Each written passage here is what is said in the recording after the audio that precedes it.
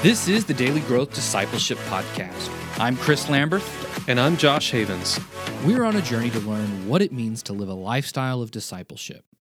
We're glad you're joining us today and hope that as you set aside this time for God, that He will help you grow today in the everyday moments of life. Think about the environment you work in right now. If you're listening to this while you're on your way to work or maybe just having left work, what excites you about going to work or what excites you about leaving work? Is it a place where you feel like you can be productive and have fulfillment in the things that you do? We put a lot of emphasis on finding a great work environment that has a good tone, a good atmosphere to it. At the same time, you may not put a lot of thought into the tone or the environment of your home and your family life. And in this chapter, Brian talks about the value of having a good home tone. Brian Dietz is the marriage and family pastor at High Rock Covenant Church in Arlington, Massachusetts. He's been married to his wife, Heather, for 14 years, and they have 3 kids, Abby, age 12, Lydia, age 10, and Caleb, age 7. Date nights and family nights are a favorite part of Brian's week, and he loves encouraging others through the highs and lows of their own marital and family intimacy. In 2011, Brian started developing a curriculum called Milestones, raising a Jesus-loving generation to help families in his congregation celebrate spiritual mile markers and prepare for the next season of discipleship. This curriculum has evolved over the years and continues to be one of Brian's biggest passions. A healthy home tone doesn't happen by accident. It takes some strategic planning on the part of the parents to create an environment that's conducive for healthy spiritual growth. And in their 14 years of marriage, Brian and his wife Heather have found that one of the most valuable times for strategizing on how to create a healthy home tone comes during date night. You mentioned earlier creating home tones. Is creating this sort of atmosphere of marriage and love one of these home tones, or maybe you could jump in and let's talk about home tones and what you mean and how we cultivate those. Yeah, it was interesting. I was teaching a parenting seminar a couple of years ago, and it was almost one of those offhanded little comments. I don't know where I came up with it, but I just mentioned, like, are you paying attention, or what's the tone of your home? And it wasn't a main point. It just, one of those things. People came up to me and continually, every time I use it now, they're just like, oh man, it just makes them pause and think, like, what is the tone of our home? And usually they come up because of, like, it's not good. Like, it's so much about correction and just functioning without real warmth and love and care. And they begin to reflect, but then it's often more just the, like, it stinks and I wish it were better. What can we do to work on that? And there's so many levels of that. But if you're looking at the marriage still, then I do think it certainly starts with the mom and the dad. If you're, if there's both parents in this picture. So being able to have a relationship where you're going beyond just the functional day to day and then getting frustrated and all that sort of stuff. And so for us, the home tones start with as often as possible. And with younger kids, it was definitely less. But as they've gotten a little older, we've found a little bit of ability to have date nights. And that's just our space. Hopefully, early on, without kids, it was pretty routine, about once a week. Now it's more like twice a month. And when we have little ones, it was like just once a month, once every 6 weeks. We could barely survive. We just felt like it is our lifeline. So we got up to 2 months. We were really struggling, but finding creative ways. It's not fancy. We love to go grab a cheap dinner or whatever and just sit and talk. And that's just our space, not to just collapse and sort of, I think some people we've often found how the perspective of date night is just to get away from it all and check out and just have some fun and be entertained and watch a movie or something. And don't talk about the kids. Don't talk about anything serious. Just like get one like night of like out of it. Our vision is actually the reverse. Like, hey, let's be intentional about date nights and focus in on the things that need to be talked about to hopefully go back and make the rest of our time much better. And so we have 5 questions that we developed early on in our marriage from various conferences and mentors we had. And we would take those 5 questions, and now we just got to memorize, and it continues to just be our lifeline. We don't always get through all 5, but we usually hit at least the first 3. And that's just sort of our intentional way of saying, hey, let's check in, let's kind of care and love each other and affirm each other and all that sort of stuff. So that's the starting place for us. Could you walk us through those 5 questions? Yeah. So the first one is just really basic. We just want to hear your highs and lows for the week. Just sort of gets us warmed up and conversing, kind of beyond just like the who's got the kids, who's picking up this time, what are you doing for dinner, blah, blah, blah. But it just starts the conversation. It's like a little warm up. But I kind of want to know, what was your highlight? What was the low light? Very basic small group question, or, common. And then we go into the next thing. What's something I did that made you feel loved this week? So this is kind of the affirmation space where we like to say something, and it's always like a danger zone if your spouse has nothing to say, like, okay, I didn't do anything to make you feel loved, but we always find something. So that's good. But we just feel like that affirmation is a good thing, that just naming is like, sometimes just like, oh, I didn't even think about that, but it's good to know you like that. Okay, I'll try to do that more in the future, but glad to know. So that's big, but it also then we feel like is important to set that up, because the third question is probably the big one, which a lot of couples we've got relatives we share these with. They're like, I don't want to know the answer to this question. I don't want to ask it. But we say, is there anything bothering you? And that's the big one. And we've committed to each other that we're going to ask each other the question. So you don't have to bring it up. I'm going to ask you, is anything bothering you? And then as non-defensively as possible, I'm going to sit back and listen. And literally we'll put up our arms sometimes and like, oh, it's going to hurt. It's going to be painful. Like, I'm bracing for impact, but I receive whatever it is. And sometimes it's nothing to do with each other, right? It can be anything bothering you, but it's usually going to start there at least. Is there anything we need to clear the air on? Let's hear it. And the first words after I listen to the whole thing is, hey, I really want to say I'm sorry that I made you feel that way. I did that. I was inconsiderate, or just didn't know, or was flat out a jerk, whatever. That's where I want to go. And then let's process that, learn from that. What do we need to glean from that? And so that's a big one. And then from there, we want to know, what have you learned spiritually this week? So that's just sort of our little checking in, like, what's God doing in your life? How are your quiet times going? What thing is just sort of stirring in you? And then the last one, which is more like it's more periodic, not necessarily a regular question, but how are you doing on your goals? And so we have different ways of approaching that. I'm more of I have a rule of life and a much more structured goal person, and my wife's more just sort of thinking along the way and thinks of goals and wants to talk about that here and there. So that's just our time to sort of check in, and that might be even like a longer getaway at the beginning of the year. We try to get away and just sort of think through some goals and plans for our family and stuff like that. So those are our 5, and we really, it's so nice because we don't have to think too much about it anymore. It just, that's our little structure. We're pretty into that rhythm. And again, not one size fits all, but we do commend the concept of having some intentionality with your dates and trying to keep those regular, so that you just keep the tone between the two of you is going to set the culture in so many ways. And from there, there's many more things that we can talk about, but I think that's a foundational starting point. No, I love those. In fact, I can't wait to go on another date night with my wife, because I think we should implement those. And I really like what you said about not checking out and going and seeing a movie. And that seems to be the go-to. It's really easy. Like my wife and I, if I can confess, I mean, we had a date night, and we went to one of these new fancy movie theaters they just built here, where, you can eat dinner there and do all of that. So it was a bit of an experience, awesome. But you're right. And what it makes me think of while you're talking is, when we just go on a date night as spouse and we check out, we've really lost the part of our relationship that brought us together in the first place. Because early on when you're dating, it's all about that talking relationship. Like, you can't wait to share those sorts of ideas and aspirations and just the little details about your day.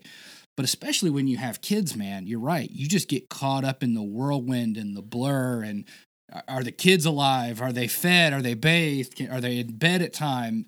On time? Can we watch 30 minutes of a TV show together? Or no, I've got to go and write a report, or, whatever it is. It takes us away. So I really like that intentionality on the date night, because it seems like, it just recenters you back in your relationship to what started it in the first place. And your questions hit that dead on. So, I'm definitely going to use those questions. Great. What are And then I'll go just ahead, yeah. say heads up that we've shared these with a lot of people, and often at least one spouse really likes them. And sometimes the other spouse isn't feeling it as much. And sometimes that structure just goes against, back to your, personality types and Enneagram numbers. So you got to work with that and kind of think it through and navigate it. So again, the general principle is, what can you do to spend time that gets you beyond just the functional basic interactions, or even sometimes you're not even functional anymore, right? So you're just barely talking. So what can just spur some good conversation that allows you to dig a little bit beneath the surface and set a tone in your marriage? It's going to then help your home. Yep, absolutely. I think you're right. We have to take a measured approach to all of this stuff because we're not robots. We are people, and each person is different. So, yeah, well said. What are, just real quickly, what are some of the other tones? And maybe we don't have to go into in deep in those, but could you just maybe list some of them for us? And yeah, I think the next one I would really encourage, and this is, we actually have 11 milestones we walk families through from birth through high school graduation. Milestone 2 is called the blessing. And the blessing is really foundational in my mind for everything we're going to do with our parenting. The blessing is based on a book called The Blessing, Giving the Gift of Unconditional Love and Encouragement. And the premise is that our kids are constantly going to be bombarded throughout their life with all these negative messages, negative voices, and so much negative input. They need that constant reminder that they are loved. And that first and foremost comes from God, but then we are the vessels, the ambassadors of that love into their lives as parents. And so we want to train our parents from day one to say, hey, I know you're worried about all these behaviors and all these spiritual practices and I should memorize verses and da-da-da. Hey, first and foremost, let your kids know they are loved. And so we give a very simple blessing that one of my professors from seminary used for his kids all the way from birth through college and beyond. They still use it with each other now. And it's just a simple call and response. And we encourage families to do it either in the morning or at night or both. We use it a lot. But it's a call and response. God loves you. God loves me. God is with you. God is with me. God delights in you every day. God delights in me every day. And so the parent says it, the kid responds back and forth. And that blessing concept, there's 5 elements of the blessing. We walk through all 5 of elements, but it's sort of a physical touch and a spoken word and attaching high value, picturing a special future. All those things are kind of parts of the biblical blessings you see throughout Scripture where parents would offer a blessing to the next generation. But offering that on a daily basis, in my mind, is so essential and foundational for setting the tone of the home. Because let's face it, we all have those days where the last thing on our minds when our kids are going to bed is, I want to bless you. I want to get rid of you. I want you out of my hair. Please just stay in bed. I am done with you.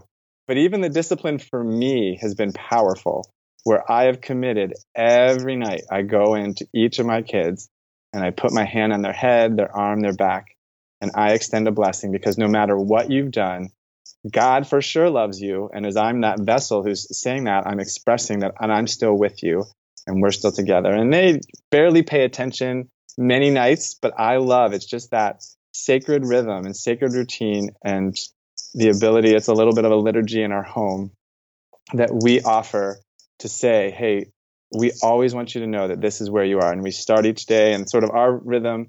Actually, there's a variety of other Bible verses I give. There are some great blessings that how high and wide and long, and that one, and various other ones. So I'll give those at night, and then my wife will do the call and response that I shared earlier in the morning, and that's just kind of our rhythm. And our kids, we just again want them to know that at the beginning and end of every day, this is the tone we want to start and end your day with. So that's kind of the next foundational tone, if you will, that I try to offer to parents. And it's really a simple one. We loved when some middle schoolers got to youth group, and we use it in middle school too to try to end some small group times. We encourage our leaders to use it for them. But it was so cool whenever, after doing this for a number of years, some of them got in, we started, hey, we're going to teach you this blessing. And like, wait, we know a blessing. Our parents have been blessing us for years. And we're like, yes, victory. Like, that's the plan. We want that. We want you to be blessed. And then we'll just continue that right on and come away knowing like God loves you. God's with you. God delights in you. And you can go to bed knowing that. You can wake up knowing that. Sometimes it's really frustrating when you're, like you said, your kids don't really pay attention or really seem to care much about what you're doing when you're doing it. Like they're like half asleep or they're playing with a toy or something while you're doing this. But I remember my home church growing up, literally every Sunday morning, our pastor would stretch out his hand over the congregation and say a blessing. He would bless us financially, relationally, spiritually, and it's just how he ended every single service. And when he left and we no longer had that rhythm, that routine, it felt really weird. And it was like we missed it. And even though sometimes we sat through those services and just said, yeah, bless you relationally, that all of your relationships, I mean, we heard those words every single Sunday, and we heard them so many times that we could probably just repeat the blessing verbatim. But the repetition of doing that every week really kind of instilled that deep inside of us. And it was something that wasn't easy for us to let go of when it was gone. Yeah. And I love that we're somehow like just in our design, there's that desire for those rhythms and those reminders. And similarly, my kids, like, I think they're not paying attention. And then one night I'm like, I'm just going to skip it, or it just gets late, or I'm not there. And they're like, Daddy, you didn't bless me. Like, come bless me. Like I am there. I will bless you. No problem. Got it. Two thoughts come to mind is, I mean, it is like very simply, it's just a daily affirmation, right? It affirms our identity in Christ and says that this is where our family is oriented. This is the God of our household, and this is who we serve. But also, it's really an act of worship too. I mean, and I like the word blessing because I kind of grew up not having this. It's not that it was avoided necessarily. So, like, if you were to tell me a few years ago, like, I'm going to bless my kids, like, I would think, that's a very Catholic thing to do, or, it just would seem a little weird. But I like this idea of it really is affirming who we are in Christ as an act of worship, and it really does. It sets that tone and that rhythm for the home. I want to challenge you the next time you go on a date, not to go see a movie, not to go do something that's fun and relaxing, but instead take the time to strategically plan how to create a healthy tone in your home. Set aside time to intentionally ask each other the questions that Brian mentioned. First, share with each other a high point and low point in the week. Second, ask your spouse what you did that made them feel loved. Third, and this one's a tough one, ask if there's anything bothering your spouse. This can be anything that you've done or something that has happened to them outside of your control. Fourth, ask your spouse what they've learned spiritually this week. It's a great way to get a pulse on where they're at with God and what God might be doing in your relationship as a couple and as a family. And finally, ask your spouse how they're doing with their goals. And then when you're done with your date night, don't forget to go home and for the rest of the week, involve your kids in creating a healthy spiritual tone for your home. Thanks for listening to the Daily Growth Discipleship Podcast. If you want to stay up to date with everything that's happening at Daily Growth, go to dailygrowthdiscipleship.com and subscribe for free. Or subscribe on Apple Podcasts, Google Podcasts, and Spotify.